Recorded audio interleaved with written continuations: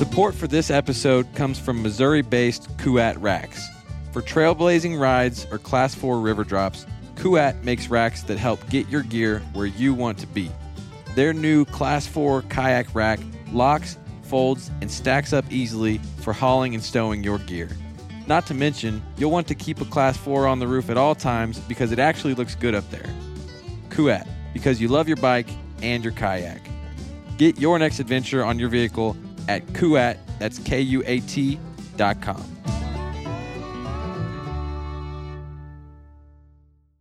The old Indian name for the smallmouth is Ashigan, and it means one who struggles. I think that alludes more to its fight when you are catching it, but it also struggles to survive. They are the native symbol of the Ozarks. They need to be the poster child. You're listening to the Ozark Podcast. We sit down with men and women from the Ozarks that have a passion for the outdoors.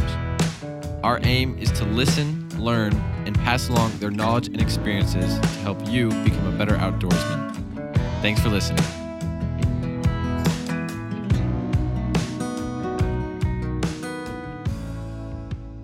Welcome back to the Ozark Podcast. We've got an episode for you guys today that we did with Tad Fore, who is one of the premier smallmouth guides in the Ozarks, and he took us out to Crooked Creek. We actually recorded the interview on the banks of Crooked Creek, and it's really an awesome episode. Enjoyed hanging out with him. So happy 4th of July week. Hope you guys enjoy. Tad, welcome to the podcast. Man, it's great to be here. Thanks for having me. Yeah, we couldn't have picked a better venue. Dude, this is awesome. Yeah. For anyone looking, if you're looking at the video on our Instagram or on YouTube, Crooked Creek is right behind us, and it's pristine. I mean, it's low, right? Like, we haven't got a lot of rain lately, so it's low, but it is crystal clear. Yeah, it's low, but secretly I kind of like it that way. Yeah, so, yeah. It makes for some good fishing if you know what you're doing. Absolutely, absolutely. Let's just start with, who you are, what you do. Obviously, you're a fly fishing guide, but where are you from? How did you get into fly fishing, and how did that kind of develop into a career? Yeah, so I'm originally from a little town of Black Rock. Population 600, something like that. So small, my high school doesn't even exist anymore. Oh, really? Yeah, it is no longer there. It's gone. Oh, man. There's still a building, but no people. Dang. Yeah, it shut down a few years after I had graduated. So it's no longer there. Small town. Considered the foothills of the Ozarks. I mean, you cross the Black River and you're in the flatlands. So I guess if you had to twist my arm, I would be a flatlander. Gotcha. But I grew up cane poling for crappie, basically. Chasing panfish, crappie, things like that. Doing a little lake fishing here and there, or bass pond fishing with rooster tails, things like that. But that was really the extent of my fishing knowledge. I was much more into hunting and things like that growing up. Big duck hunter growing up, for sure. Okay, gotcha. But it wasn't until college, actually, I met my now wife, Mackenzie, and it was in college that I, through my wife, met Dwayne Hayda, who you've had on recently. Yeah, he was on there. Gosh, it's been a while. It was not a long time, but maybe 14 episodes or so ago. It seems like that was not that long ago. But yeah, Dwayne, he came on here. Yeah, so that is my now father-in-law, so I come by it honestly. Actually, it was he and my wife who basically taught me everything I know other than just being out here on my own. Yeah. But he taught me to fly fish. So I hit it from the ground running and took off with it, fell in love with it, so much so that I made it my career. And here we are today. But the first fish I ever caught on the fly on my own independently was a smallmouth. Okay. Out of this creek. Out of Crooked Creek. So it's definitely near and dear to my heart in that respect. But have loved every second I have spent on this creek. It's not always the easiest to fish, and it doesn't love me back sometimes. Yeah. But I will always love it for sure. Yeah. And so you kind of, how did you start actually guiding and like getting into teaching other people how to fish? Yeah. So once I felt like I was at that point, I had spent, as I've always been told, it's not the years, it's the miles. Spent a lot of long miles on the water. Yeah. I actually, after college, moved out west to western Colorado. Okay. And trout guided.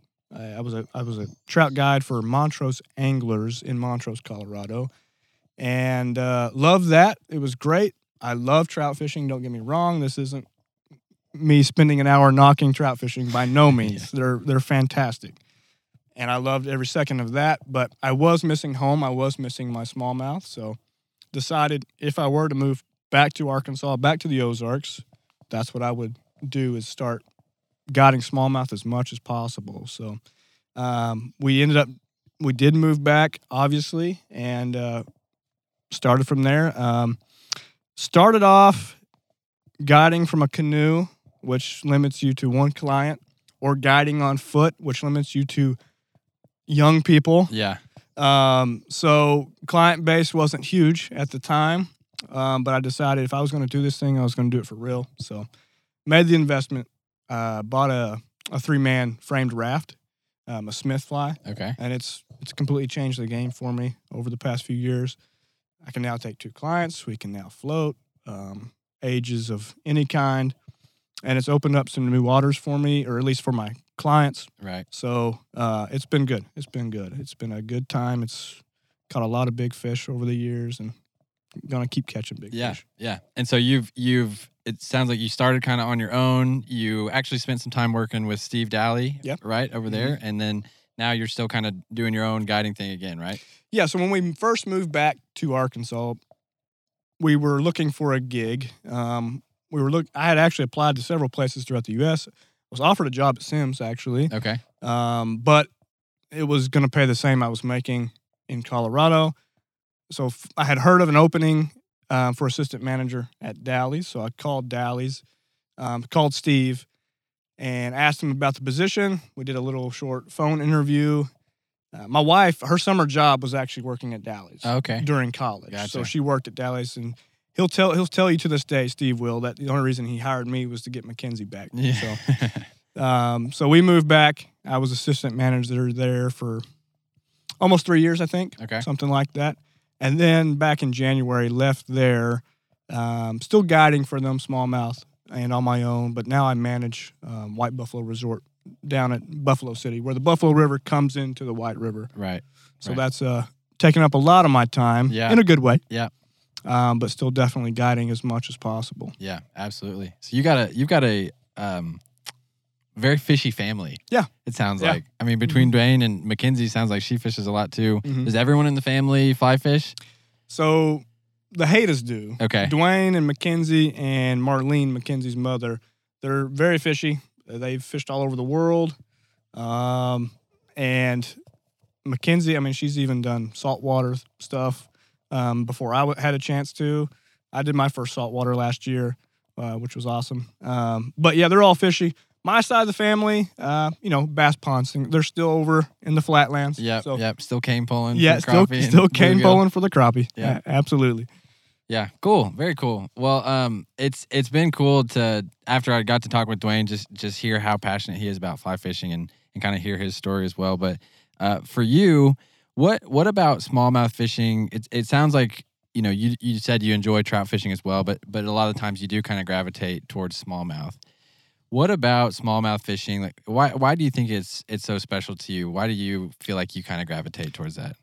Well, I think a big part of it was how I first learned to fly fish. Yeah. Was for smallmouth bass in this creek. That probably has a lot to do with the nostalgia factor of it. But I've spent so many years cracking the code of Ozark smallmouth, and it is a code, let me tell you. Yeah. But I've spent so many years trying to crack that code, and when you experience victory of a Ozark smallmouth, it's something special, man. They are, as we've touched on in our conversations, they are the native, symbol of the Ozarks. They need to be the poster child of the Ozarks. The brown trout will always be, but he wasn't here first. Right. Yeah. He's not from here. Yeah. He's not from around here. But you can go in a multitude of different streams. You can blue line for these smallmouth throughout the Ozarks. And they're just very special. And, they grow so extremely slow. Mm-hmm. Actually, Crooked Creek has the fastest growth rate in the state. Really? And it's still very, very slow. I didn't know that. Yeah. Is there some kind of like measurement or metric that they track that? So this data is probably old. Yeah. It's probably, in the 80s or something like that. But there's so basically, if you're looking at about a 15-inch fish, there's a good chance out of Crooked Creek, he's probably, 6, 7, 8 years old. An 18-inch fish may be pushing 12 years old, something like that. Yeah. And that's just slightly faster than a lot of your other Ozark streams, Ouachita streams. I know I've caught fish out of the Cossatot River. Yeah. That were gravid. They were full of eggs, and they were only 6 inches long. Imagine wow. how slow of a growth rate that is. If you're 6 inches long and yet you're sexually mature, very slow. I think actually Cossatot has the slowest growth rate in Arkansas for smallmouth. But Crooked Creek has one of the fastest growth rates. Extremely slow. I mean, they have a lot going against them. The old Indian name for the smallmouth is Ashigan, and it means one who struggles. Oh. I think that alludes more to its fight when you are catching it. Yeah. But it also struggles to survive. I mean, their fry are dark black or dark brown, so they're very visible to predators. Right. No other species has such a visible fry. They also spawn during rainy season, so a lot of their spawn gets blown out and destroyed. They have a lot going against them. And then when you add in the human factor, where we are in the area where catch and release is definitely not the prevalent mindset. Yeah. They have a lot going against them. So they're a very special fish, especially when you catch a larger one. Honor it, revere it, enjoy it, and send it home. Absolutely. Yeah. Want to keep those guys in the creek as best we can. Yeah. And I know that the limits are they've become more strict, or the regulations have increased because I think people have started to realize, and Game and Fish realizes the resource that we have in smallmouth. But what are the current limits right now in smallmouth? So out of Crooked Creek, well, throughout the state, it's 2 over 12 inches. Okay. But the Ozarks region is 2 over 14. And like Crooked Creek here, it's 2 over 14, but there are sections that's 1 over 18.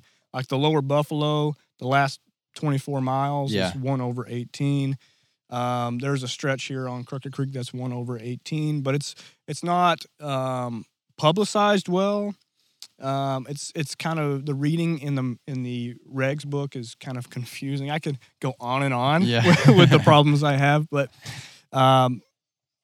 let me just go on a tangent here. Yeah, go ahead, man. We're all about the tangents. Yeah, a little rant. Game and Fish does a great job. Okay, they do a great job, and they've done a great job with Crooked Creek. Mm-hmm. I mean, the amount of big fish I've seen in the past few years has been incredible. It's great. They're super hard to catch, which is another great thing. That means hopefully they'll continue to thrive. Yeah, it's surviving. Exactly. Yeah. But they have been doing surveys at the public accesses over the past couple of years, catch and release surveys, asking, hey, have you caught any fish today? Have you kept any? What have you kept? And they have found, I forget the figure, I think it was like upper 90% of people are catch and release on smallmouth. But here's my one concern with those figures. If an authority figure comes and asks you if you've been keeping fish, what are you going to say? Yeah, no. Yeah. You're going to say no. Also, what I have witnessed with my time on the creek is it's not the people coming and using the accesses that are keeping fish. It's the landowners. Mm-hmm. This is not a knock on this. I'm painting with a broad brush here, but there are people from certain states. Their upbringing. It's just you eat what you can. It's like the tradition of eating what you catch. That's how they were raised. And a lot of people from those states have actually bought property along Crooked Creek, and I have witnessed holes that were honey holes become barren. Okay. So in the places that those people from those states have bought property. Yeah. So just from my time and experience on the creek, I've seen it struggle. But with that being said, there are still big fish, and I tend to see more every year. Yeah. So Yeah. that's good. That's good. Mm-hmm. And it's you mentioned it, but just to emphasize, when you catch a big smallmouth, it's an old fish. Yeah. And that's why it's so important for you, for other people who enjoy smallmouth, to, if you see a big one and you catch a big one, make sure you put it back, because it takes a long, long time to replace. Yeah, and Ozark smallmouth, they're different. They're a different strain than your northern smallmouth, which is literally the northern strain. Yeah. Up in your Great Lakes, Wisconsin, things like that. That's a different strain of smallmouth. They get much bigger. They have faster growth rates, cooler temperatures.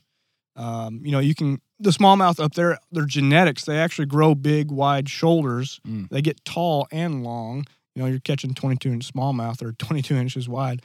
Down like here, a football. Yeah, exactly. But down here, they're much more torpedo shaped.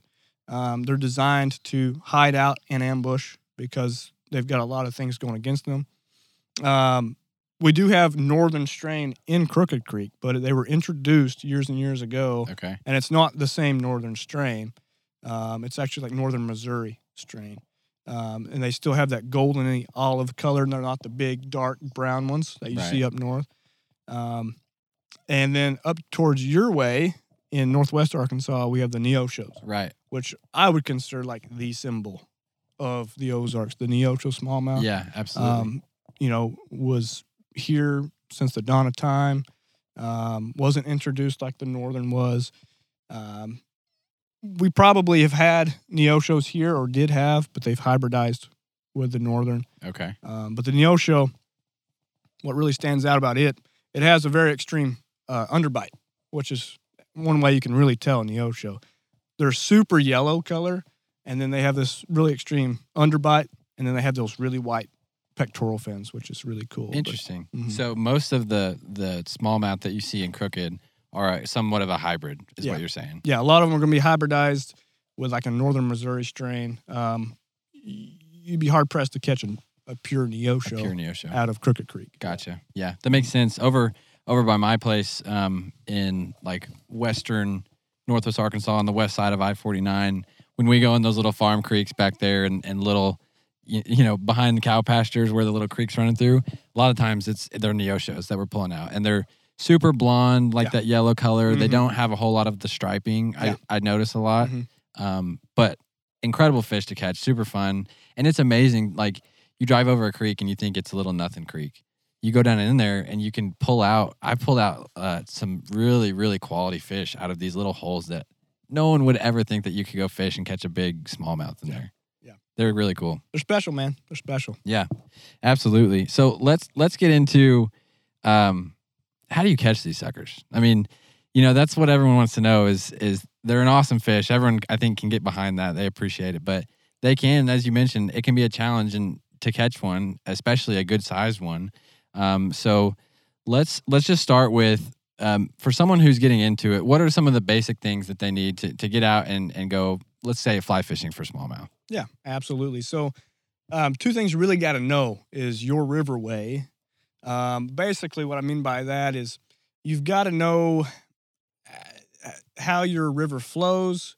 You need to know the depth of your river, the width of your river, its structure. You need to know that. So what I mean by that, as far as Crooked Creek goes, if you were to look at a cross-section of Crooked Creek, about 2/3 of it would be gravel bar, which by this time of year would be dry. Yeah. And then 1/3 of it is a fishable channel. Okay. So that eliminates a lot of flies you can actually use. So you're not throwing game changers. You're not throwing articulated streamers. You don't have the width to actually retrieve one back to you. Gotcha. So that eliminates something like that. Whereas, let's say, the Illinois River over in eastern Oklahoma. It's a wider river.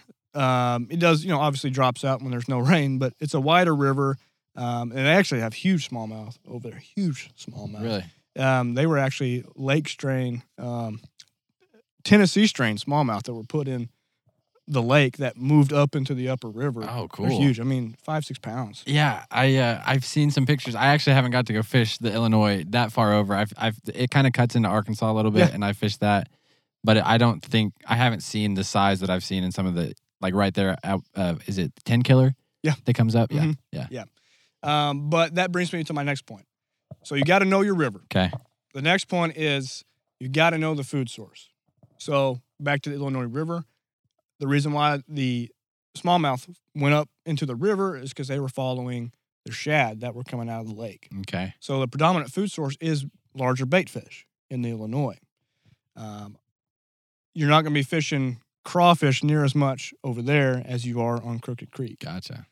You're fishing larger bait fish. The springtime over there, big clousers or big circus peanuts, or they even use double deceivers over there. Okay, yeah. Works great for those big smallmouth over there.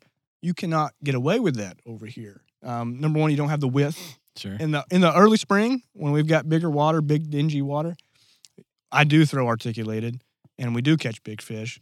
But that's the only time of year that we have the width on this creek to actually do that. Most of the time of the year, their dominant food source is going to be the dusky striped shiner minnow, Okay. which has got a dark back, a black lateral line, and a white belly. Yep. Or crawfish, and specifically the ringed crawfish. These little olive color, olive to tan with red rings. Okay. Yeah. And orange tipped pinchers. Gotcha. So that's the two dominant food sources here on this creek. And right now, almost all we're using are crawfish. Really? So, and there's a very specific way to fish the crawfish. So let's jump into that. Yeah. There's a lot of things to know about hunting turkeys in the Ozarks, but there's two things I know for sure. One, it's that turkeys have really good eyesight, so your camo matters. Canis makes an incredible turkey camo. It is comfortable, it is breathable, blends into the background like no other. It is the perfect camouflage for those long sits, back up against a white oak tree, hearing those hens and gobblers hold up 200 yards away as I'm just waiting for them to come in. The second thing you got to know is you have to be prepared for anything. Whether it's a tom sneaking up behind you or a rainstorm coming at you out of nowhere, Canis has you covered. From the Nunavut rain jacket to the chamois fleece hoodie to the alpine pant with built-in knee pads, make sure you have Canis on you for this upcoming turkey season. Use our discount code OZARK for 15% off website or in-store, and good luck this turkey season.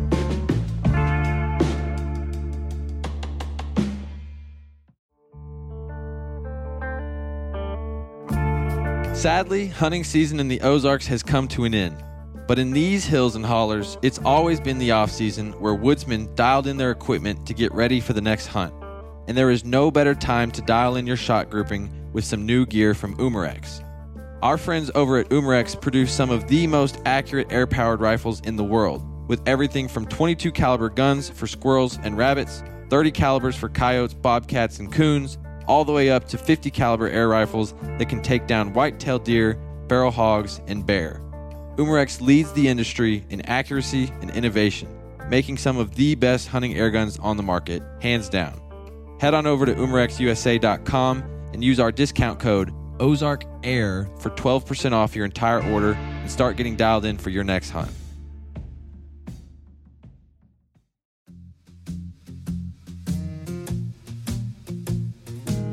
If you're an outdoorsman or looking for a gift for an outdoorsman, check out Cache River Leather. They are family owned and operated right out of Arkansas, and they build some great products, including belts, wallets, handbags, gun holsters, turkey totes, rifle slings, you name it.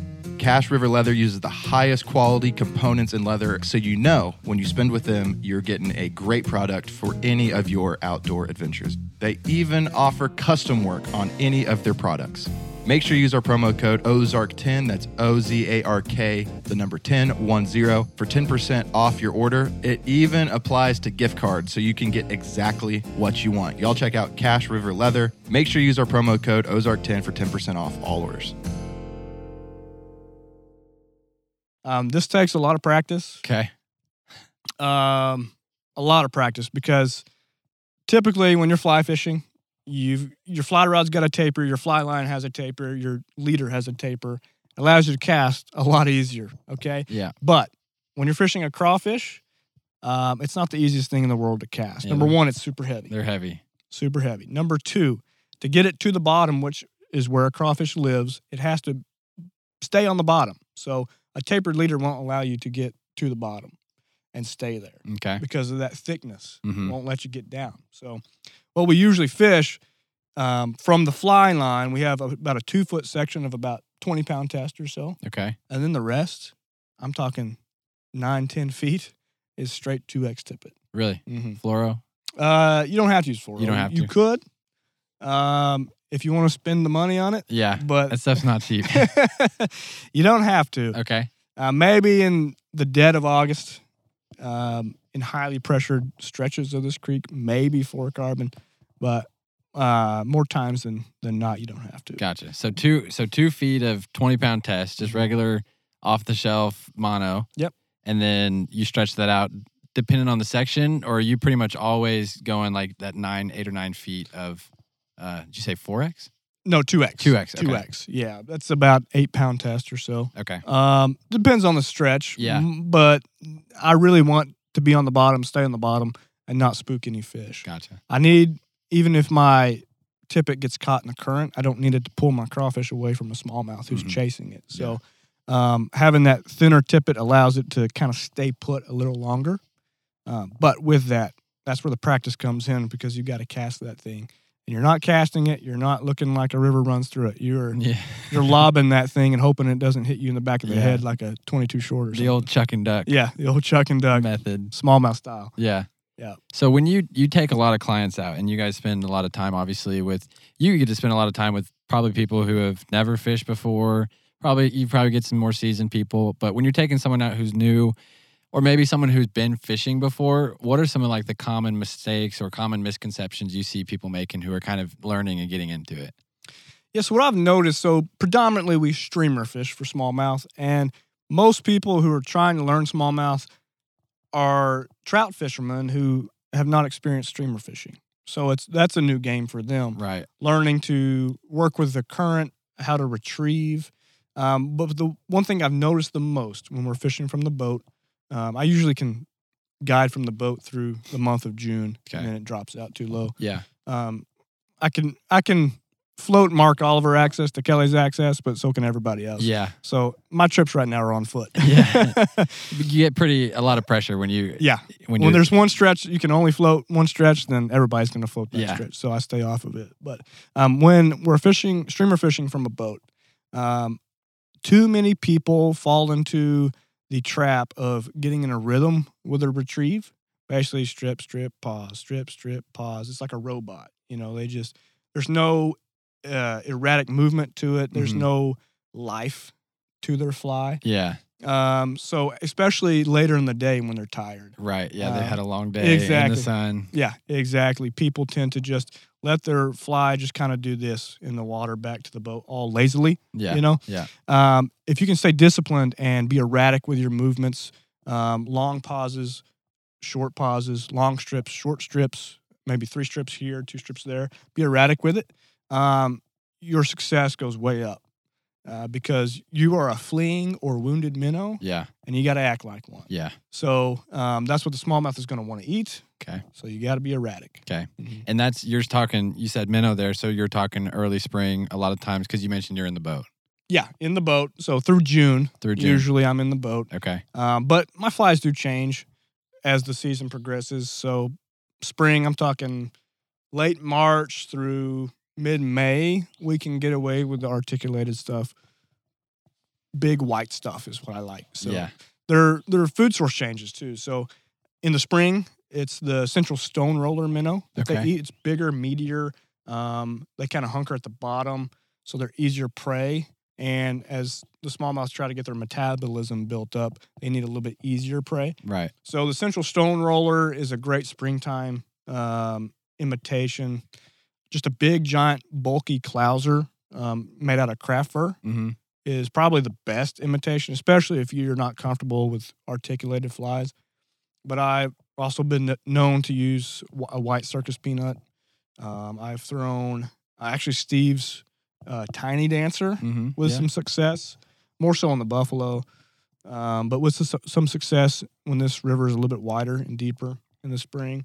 And then as the season progresses, we get into late May, June. That's when I transition to dusky striped shiners. Yeah. So still craft fur clouser, but my minnow downsizes, and it's got that brown back, black lateral line, and white belly. Okay. And then as the season continues to progress, so July, August, and on a day they want a minnow, my minnow is even smaller and less material, but still that dusky stripe shiner. Gotcha. So You just go more sparse with the material. Exactly. You downsize the hook. What size hook are you putting on a day like that? typically so I don't normally downsize the hook. Okay. I do just make more sparse the material. Gotcha. So size 2. Okay. 3366 from Mustad is a good one. The U502 is my favorite from Umpqua. That's my favorite smallmouth hook for clousers. Okay. Gotcha. So that's okay. So then as you get into a little bit later in the summer, like right now, we're midway through July. We're coming up on August. How does it change as you get into this? You mentioned a lot more crawdads. And you said you kind of exclusively flip to crawdads. Yeah, so the water drops out. Yep. The fish become more congregated, which means they're also more alert to their surroundings because they've told me this. They feel claustrophobic. You have a close relationship with the fish. They're like, Tad, we're not feeling that fly today. Yeah, exactly. They also become more opportunistic. So if they see a crawfish, they want to eat that crawfish because the next meal may be a long ways away. So when the water drops out, though they get more opportunistic, they also get smarter. Mm-hmm. So they can also be pickier. So having a crawfish imitation that has the right size, color, profile is key. And this is a shameless plug here for Dwayne, but there is no better fly. I promise you. Some people are like, we can never catch a fish on this fly. Mm-hmm. Than the Haida Creek crawler. Yeah. There is no better fly. Yeah. There's been thousands of imitations, and none of them are like the Haida Creek crawler. Yeah. Now, the Umpqua version of it, so he has it commercial through Umpqua. It's not that great. Yeah. It's pretty poorly done. But Keith Reeves, who you guys have interviewed in the past, he ties the Haida Creek crawler commercially. Yeah. On his own, and it is phenomenal. It's an outstanding fly. And just for our listeners, we actually interviewed Keith. We haven't released the episode because we lost it. We recorded it all, and then our SD card got corrupted, and so we haven't gotten back with Keith yet, but you're 100% right. I mean, I look at that thing, and I think it's alive. Like, it's almost so beautiful that I'm like, that should be like a necklace or something. Like, that's not, you don't fish with that. An anklet. It should be an anklet. A beautiful crawfish anklet. Yeah, there is no better fly, especially for low, clear water smallmouth. There's nothing better. It's heavy. It serves a purpose. It's super heavy, so it's going to stay on the bottom. The profile, the color is all what it needs to be. And you can cast a pine squirrel crawfish out there and set the creek crawler next to it, and they're going to eat the creek crawler 9 out of 10 times. Now, in a pinch, that being said, if you don't have any, or if you've lost all your $10 creek crawlers, or don't want to buy any more $10 creek crawlers, or tie any $10 creek crawlers, a pine squirrel crawfish is a great substitute. Right. But it's hard to beat the creek crawler. Yeah. And I know he's my father-in-law. It's nepotism. Sure. But, at its finest. Yeah. But I'm just telling the people what they need to hear. Yeah. I'm helping you. I want to help you. Yeah. And that's how I can help you, is to tell you this time of year when the going gets tough, Haida Creek crawler, long tippet section, and be patient with it. Mm-hmm. There's a technique with it. Yeah. That requires some practice and some skill. Yeah. Not just the casting, but also the retrieve. I was about to say, once you get past the cast, once you've launched the creek crawler past your head and it's in the water, what does it look like from there? What is the technique? Yeah, so at the risk of sounding like Mr. Miyagi, you have to become one with the fly. Okay. You got to become one with the fly. You have to actually envision what the fly's doing on the bottom if you can't see it. Yeah. Oftentimes, whether it's sun glare or if it's like a windy day, or in the shade or something, you can't see the fly.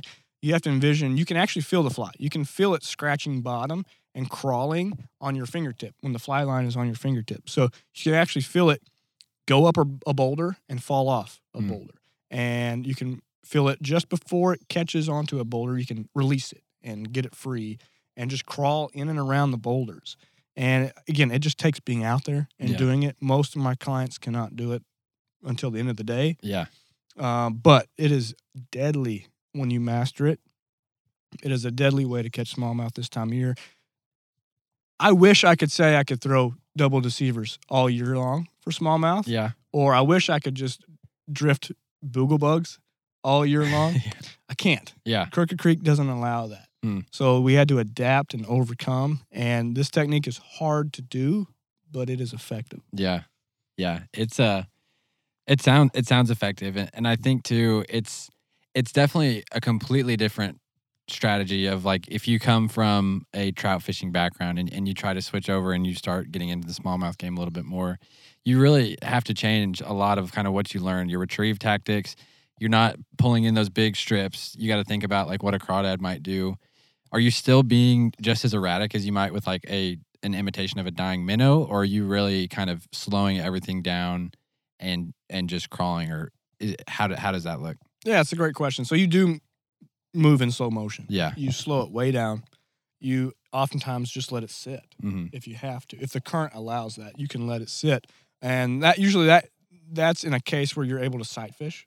So when you're able to actually see a smallmouth, say, I'm going to fish to that smallmouth, see your fly, and you can play cat and mouse with that smallmouth. You can let that thing sit there. And oftentimes that's the most effective way to do it. Just leaving it alone. Just leaving it alone. Really? When it comes to like investigate, give it a slow twitch. Yeah. I mean, just like move it a quarter of an inch. And that oftentimes is all it takes. He'll come up on it just 4 inches away from it, and then you'll do a slow twitch, and then he'll freak out, and he'll gulp it right down. Awesome. Oftentimes that's all it takes. But in the situations where maybe you're fishing a deeper, faster run and you can't sight fish, letting that thing just tumble on the bottom. Now, if it's not on the bottom, it's not going to work. It is a useless fly if it's not on the bottom. You got to be all the way down. Mm-hmm. It's got to be on the bottom. I don't think I've ever caught a smallmouth on a crawfish pattern off the bottom of the creek. Yeah. So it's got to be on the bottom. But if it's tumbling like a crawfish caught in the current, it's another great way to work it. Now, to do that, me and Dwayne like to describe it as check nymphing at a distance. Okay. So out west, Euro nymphing, while I was out there guiding, Euro nymphing became all the rage. Mm-hmm. So I had to learn how to do that so I could guide people on that. Yeah. But essentially you're tight lining right in front of you, right below your fly rod. But with the creek crawler, you're doing the same thing, but at a distance. So what you're doing is you're casting. What I actually like to do is cast beyond where I want to fish and basically lift my rod, drag, and drop.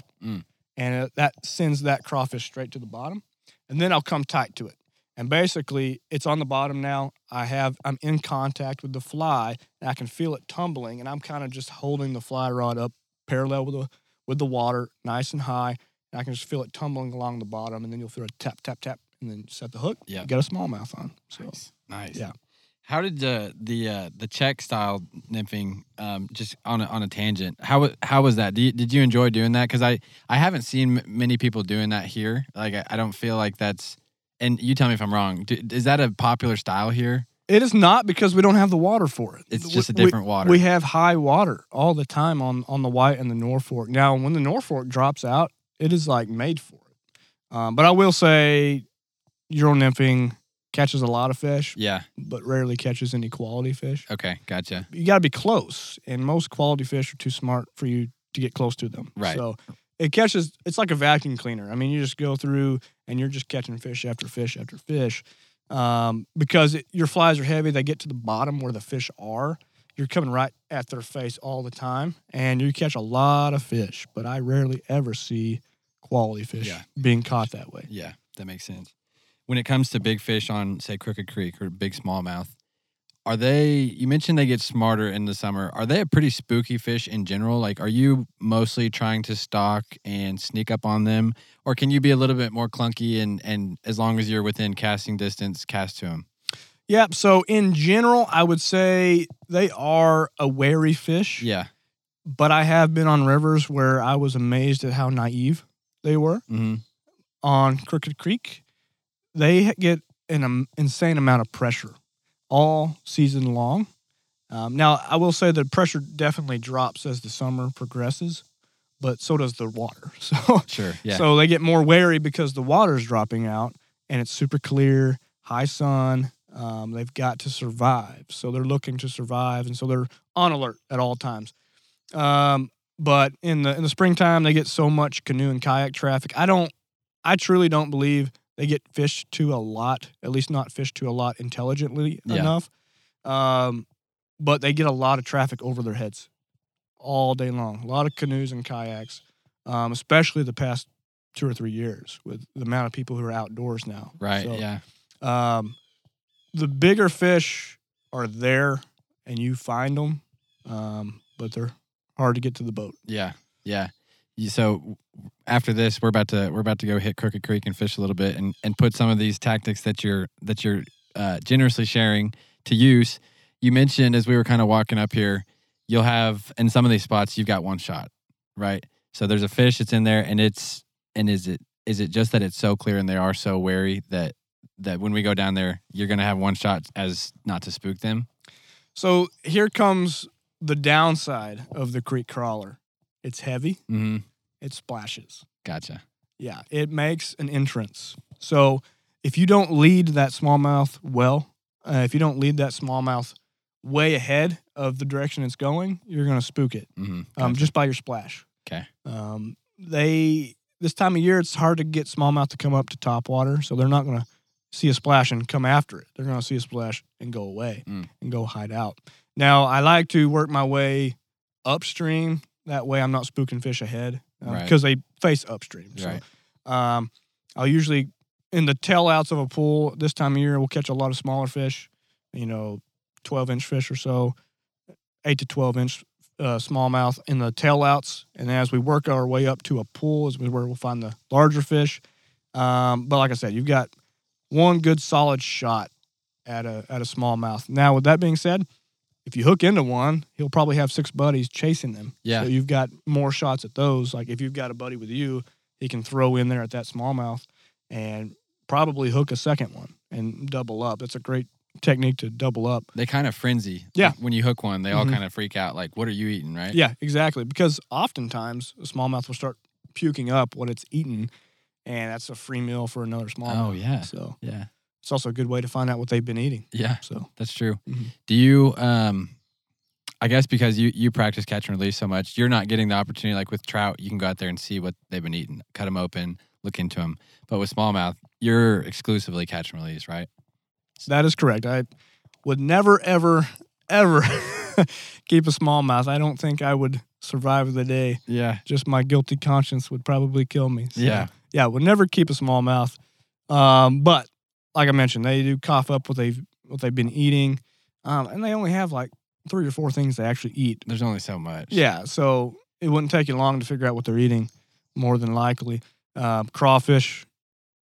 I don't know if I want to say this one, but Mad Tom, Hellgrammite, and minnow. What's Mad Tom? So Mad Tom is the mother of all smallmouth food. It is their favorite smallmouth, or it's their favorite food. Yeah. You could fish out a hole. You could catch every smallmouth in that hole, and go find a Mad Tom, and throw it in that hole, and 20 smallmouth would headbutt each other trying to eat that Mad Tom. What we've tried to imitate it. So what it is, there's 2 species here in Crooked Creek: the checkered Mad Tom and the slender Mad Tom. They look like a tiny little catfish. I'm not sure if they're in the catfish family or the minnow family, but they have little whiskers. They're long and slender. They live under rocks. They're awesome little creatures. Yeah. But it's the slender Mad Tom specifically that they cannot get enough of. And I don't know. I think it's got to be an odor on that Mad Tom because it's an easy creature to imitate with a fly. Yeah, it doesn't work near as well as a real Mad Tom. Gotcha. Because and I hope you don't have any bait fishers that listen to this podcast. Yeah. There goes all my smallmouth. Hopefully, you never know. I can't promise, but so you're saying you've tried to actually imitate those? Like you've I'm sure someone, or maybe not you, someone has tried to imitate the Mad Tom. Yeah, it's just not quite as effective. We do have Mad Tom imitations that we use. Okay. no one knows what a mad tom is, so there's no commercial mad tom pattern. You wouldn't ever sell one. Right. 'Cause no one would know what it was. He's like, what the heck is that? Yeah. But, a close imitation is a sculpin. I mean, they're very similar to a sculpin. Yeah. But basically a lead-eyed rabbit strip in the same color as the mad tom is a great imitation, and it works, but not like a real mad tom. I mean, they will refuse everything else to eat a real mad tom. Really? Yeah, it's insane. They will come out of hiding that they've been hiding all day in the high sun at 1 o'clock in the afternoon to eat a mad tom. Wow. Yeah, it's unbelievable. And whoever comes up with an imitation that is as good as the real thing, or as close to the real thing as you can get, is going to be living large on this creek. They're going to make, Mm-hmm. That's awesome. That's cool. Yeah, I never heard of those. I'll maybe we can find some down here. And, I bet we can. And turn some rocks over. Yeah, I bet we can. What about, we've talked through kind of some of the food sources and things like that, but in terms of, let's say you're not fishing Crooked Creek, or maybe you are and it's your first time here, what are you looking for in the water? Where are you going? I know you mentioned structure, but if you're going to a new creek and you kind of don't know, like, hey, is this creek going to be good for smallmouth? What should you look for? Yeah, so what's kind of unique and specific to Ozark smallmouth streams is a bouldery channel of water. So our smallmouth love a rocky substrate, so basically gravel bottom, and they love big bouldery pockets. So if you can find a creek that's got that, you've got it made. Crooked Creek is just lined with that sort of thing. It's great smallmouth structure throughout this entire creek. But deep pools that are highly oxygenated, smallmouth, though they fall into the warm water category, they're more of a cool water fish. Okay. They're not cold water like trout. They're not warm water like largemouth, but they're a cool water fish. And so a lot of your pristine Ozark streams usually are fed by springs, or at least have tributaries that are spring fed to keep the temperatures cooler than they normally would be. So they thrive in a certain gradient as well. So if water is slower and more stagnant, they're not going to survive as well or thrive as well because the temperatures go up. Yeah.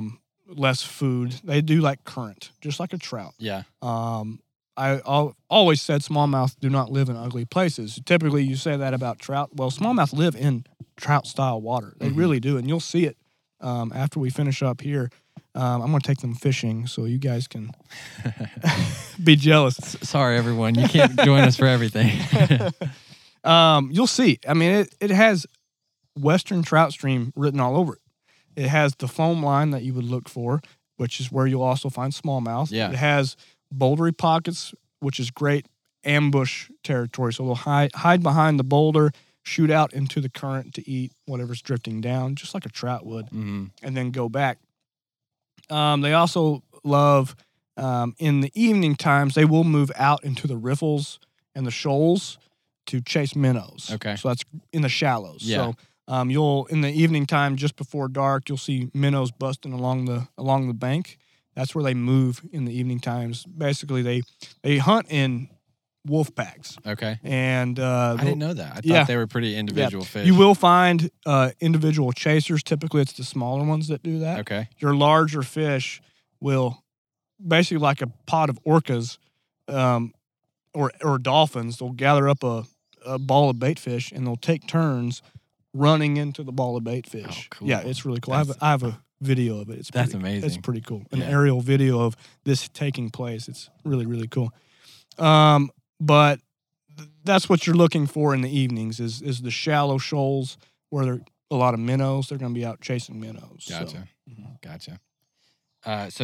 So in the evenings then, do you change a little bit? Do you go from the creek caller to a small little minnow imitation sometimes in the evenings? So I let them tell me what they want. Yeah. But typically, yes. Okay. I'll go to a minnow, especially if I'm seeing minnows running everywhere. Yeah, sure. Away from smallmouth. I'm going minnow or I'm going topwater minnow.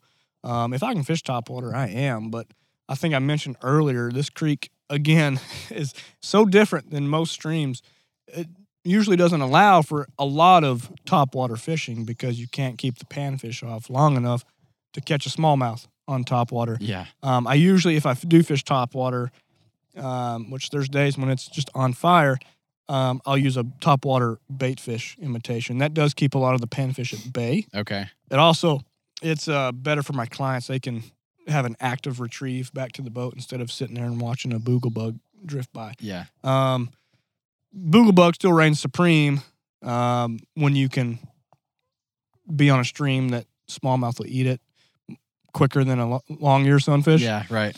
But I do have to go usually baitfish minnow on the surface. Okay. When it comes to topwater. So yeah, I will switch to a topwater minnow or a craft fur clouser. Yeah. In the evenings. Yeah, that makes sense. In terms of, you mentioned, people always say smallmouth don't live in ugly places; they live in pretty places, just like trout. And you actually were telling us earlier as we were on our way here, you actually had some clients this morning that you were teaching basically how to trout fish on smallmouth waters and just getting them that exposure because I think they were preparing for a trip or something like that. So it's actually something that you can use waters like this, which are everywhere. You don't have to go to trout water to get that experience. Yeah, so we definitely have an abundance of smallmouth streams throughout the state. If you look at the state of Arkansas, there's like a diagonal line you could draw basically from the southwest corner up to the northeast corner. Everything above that line is smallmouth streams. There is not a smallmouth on the bottom of that line. Mm-hmm. So you have a lot of options when it comes to finding water to fish. If you are not close to trout water, you're close to smallmouth water. Yeah. I can guarantee you. But with that being said, yeah, I had some clients this morning that are preparing for a trip to Montana. They have never fly fished before, but they were going to try to fly fish out there, and they needed to learn just the basics. They needed a chance at being independent next week, right, as much as they could be. Obviously, all of us will need more practice than just one morning of fishing. But anyway, so naturally, I brought them to Crooked Creek to learn how to trout fish. Yeah. So I'm sure they were surprised a little bit. Like, yeah. What are you doing, man? Yeah. So what we did was we came down here, found a great stretch I know that looks just like a western trout stream. It has everything you would need to know about a western trout stream in this little stretch. And we dissected the water. I talked them through the different types of water, the foam line, how important the foam line is, color change in the stream bed from dark to light, green to brown. Talked about that sort of thing, structure, shade, all that sort of thing that would matter to a fisherman. And then we were able to practice casting, dead drifting, flies under an indicator. Mm-hmm. And lo and behold, we actually caught tons of smallmouth this morning. Yeah. Indicator fishing, nymphing with stonefly nymphs. Yeah, that's awesome. Which, speaking of, we have a lot of stoneflies in this creek. In Crooked, you do? Yeah, we have a big golden stonefly hatch here. Little tangent here, but we have big stoneflies that hatch in the late summer on this creek. In the early spring, we have a sulfur mayfly hatch on the creek before it happens on the white. Yeah. And if you're there at the right time when it's happening in the afternoons on the spinner fall when the mayflies have transformed and they're coming back to the water, the fishing for smallmouth with mayfly patterns is something awesome. Wow, that's cool. It's really cool. They'll fly 4 feet out of the water to eat these mayflies. No way. And the carp are sipping them on the surface. The suckers are coming up. It's the craziest thing ever. But I've been lucky enough to have that happen a handful of times. It's pretty sparse. It doesn't happen for very long. Just in the spring, just for a few days, and not all day. Yeah. They'll come off a little bit in the mornings, and the spinner fall is pretty big in the afternoons. But a small yellow sneaky Pete popper, just dead drifted, is a great little. It's enough of a mayfly imitation for a smallmouth. Yeah. And it works great if you've got some on hand and it's happening. It's fun. It's fun. So always keep a small little yellow sneaky Pete in your box just in case. I've always got at least one. Yeah, there I've you always go. got at least one. Man, that's awesome. Yeah, but yeah, I mean, smallmouth, they live in trout-ish waters. You know, it's pretty cool. Yeah. It reminds me, as you were talking, something you said a little bit ago, talking about how they're up against the boulders and in the structure and stuff like that. Gosh, it was probably several weeks ago we interviewed John Stein from Game and Fish. He's a regional fisheries biologist over in, I think, Northwest Arkansas. And he was talking about days that they'll go out and actually electrofish in, I think he was talking about the Illinois, may have been Crooked Creek, I'm not sure. But he was saying they would go out one day with an electrofishing boat. They'd shock the water, and then they'd count. They'd do their tagging. They'd do their research. Then they'd come back the next day, and they would actually catch more fish angling the next day than they did electrofishing, because his estimate, or his guess was, because they are tucked up underneath structure, you may shock them, but they're not coming out because they're under a log, or they're under the bank, or they're up against that big structure. And I think it goes to what you were talking about, how they're an ambush fish. You really kind of got to pull them out away from that structure to where they're a little bit more vulnerable. Yeah, they're definitely an ambush predator. They will hide out and wait for food to come their way. Now, there are times of the day, like late evening, when they're out chasing or prowling the sand bottoms for crawfish and things like that. But they're definitely, especially high sun, high noon, they're hiding out under the shade, under rocks. Up underneath a little log along the bank, you'll see, 20 smallmouth tucked away that are not coming out. Yeah. Unless you go up there and kick your foot under there, But yeah, they like to hide out for sure. They know how to stay safe. They know how to survive, and they will continue to survive. With that being said, the reason why they're so good at hiding out, they can almost chameleon to the bottom, to the stream bed. So I know you've noticed the striping marks, the war paint on a smallmouth. A lot of times, you'll catch a smallmouth and he won't have any, and by the time he's in your hand, he's all striped up, and that's due to stress. But they can change with the stream bed. A lot of times when he's calmed back down and you lower him into the water, he'll change and just melt right back into the stream bed color. We have a lot of great pictures on our presentation that me and Dwayne do of that happening, like a smallmouth transitioning into just melting and disappearing into the stream bed. It's really cool. That's awesome. That's really cool.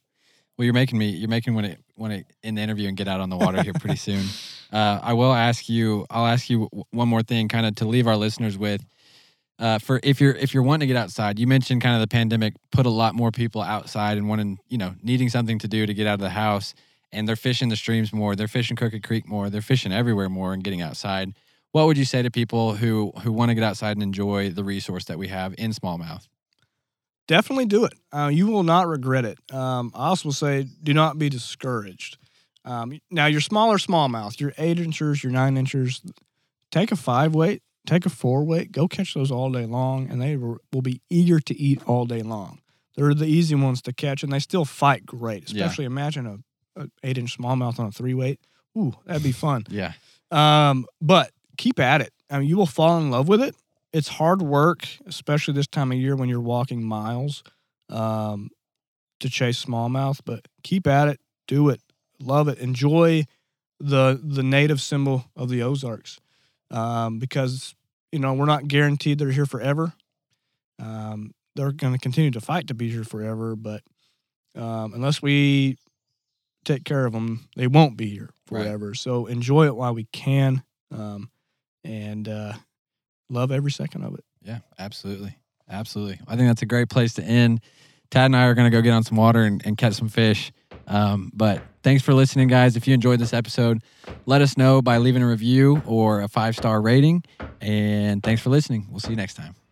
This podcast is hosted by Kyle Veet and Kyle Plunkett and produced by Daniel Matthews. For guest recommendations, episode ideas, and general questions, feel free to reach out to us on Instagram or email us at theozarkpodcast@gmail.com. Finally, we love making this show and being able to offer this podcast to y'all for free. But if you're listening and you want to support the Ozark Podcast to allow us to travel even further and meet more interesting people, head over to our Patreon and sign up to join our most loyal listeners. Let me tell you, these folks are 100% certified Ozarkans.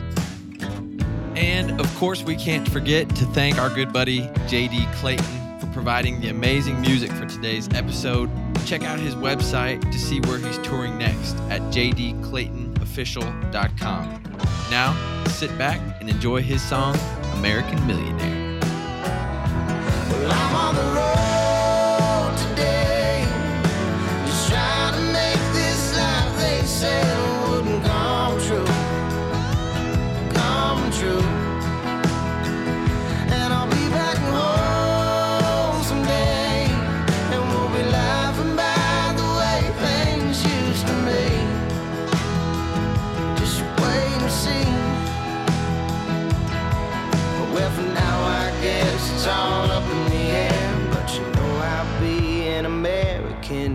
millionaire.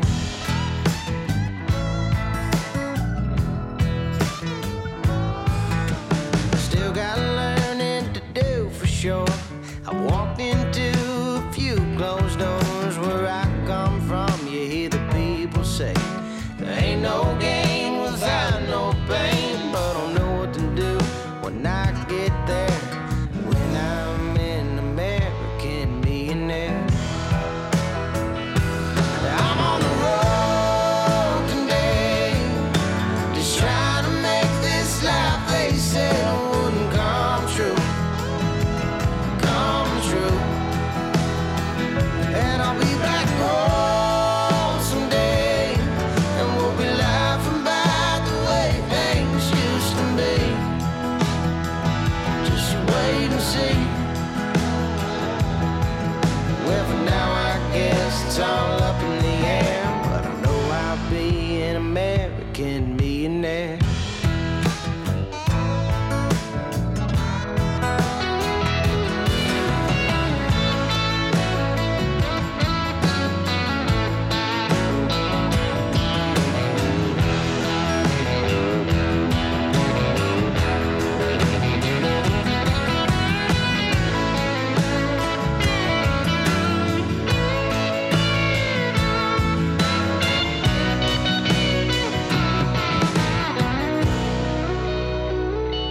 I'm on the road today, just trying to make this life they said wouldn't come true. And I'll be back home someday, and we'll be laughing about the way things used to be. Just wait and see. Well, for now I guess it's all up in the air, but you know I'll be an American millionaire.